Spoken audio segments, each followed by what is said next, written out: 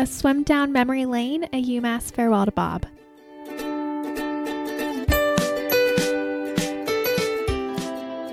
When you think about this season, when you think about everything we go through, when you think about the process, and the process is every single thing that we do during the year, from the first meeting to the last, from every practice, every single opportunity in the weight room, in the dry room, everything that we do. Every time you get on the bus and go to the meet, every time you warm up, every time you warm down, everything that we do, you have to do it together. You have to become one.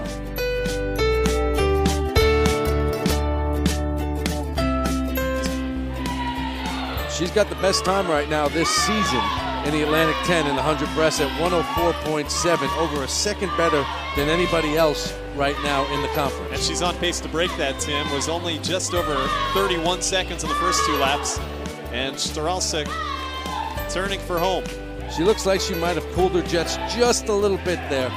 She went out really fast for a dual meet, and she'll be close, but it'll she just wanted to make sure she got out for the win more than anything else. And that she does. A time of 107.21. Second place again goes to the men and women, Megan Nowak. And in third will be Tavis Potter. So it's a 1-2-3 sweep.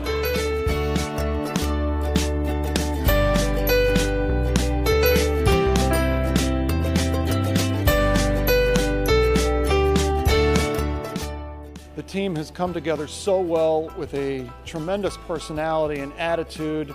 It has been really fun working with this team in the first few weeks, but they are really ready to get into a meet. At this time of year, we've been 5 full weeks, no meets, so they're really excited, especially when we open up at home. So it's going to be a very good event on Saturday.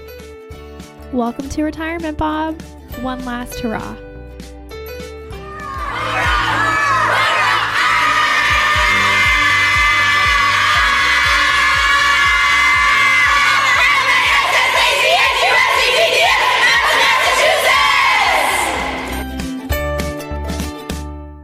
Cece here, and welcome to day 16. We have a fun fact for today. It's a UMass fun fact, so you might know it, you might not know it, but UMass was in competition with Boston College to be the flagship college in Massachusetts. There was a movement of UMass students, then Massachusetts State College, urging legislatures to decide on them. So if that is something you knew or didn't know, it is fun to share. And we have a fun guest today. So we welcome Becky Hunnewell to the podcast. And she graduated at the beginning of the early aughts. And I remember when I came in my freshman year in 2005, she held the 200 backstroke record. So I always saw her name, and so it was so great to chat with her and hear about all of her favorite memories at UMass. So let's go ahead and dive right in.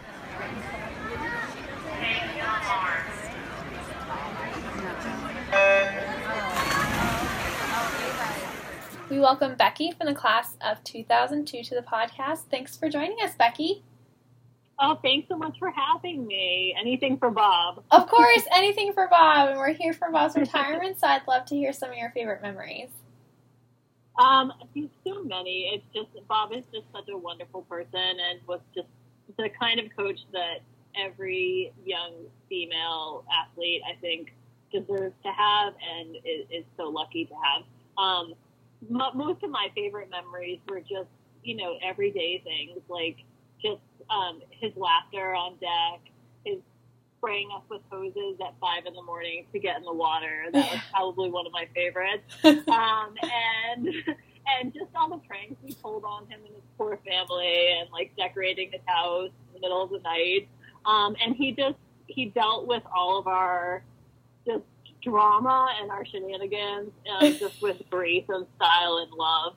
And so that's just what I'll always remember from him. I also think I was injured for a lot of my career at UMass. Actually, I injured my shoulder my sophomore year, and he never gave up on me, and he always found a way to help me get through each of the seasons after that. So I'll be eternally grateful for him forever.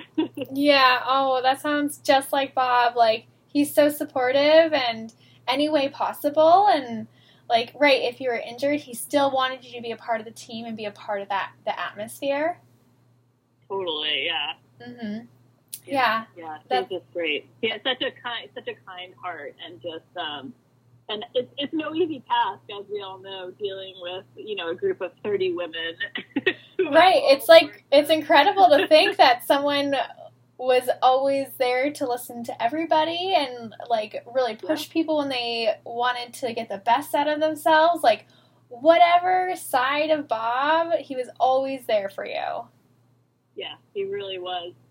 We were at school when September 11th happened. I was on the team, and we were at UMass, and he, said the day it happened, we all found out, and we all showed up for practice, and he was like, we're not swimming today. We're just going to, like, sit and, like, talk and, like, everyone just be together. And I'll just never forget how, like, meaningful that was. It was what we all needed, and I think what, the coaches needed too, but it just showed how responsive he was, and how he was just there for everyone all the time. So it was great. Yeah, that is really great to hear. And now that he is going off into retirement, any well wishes?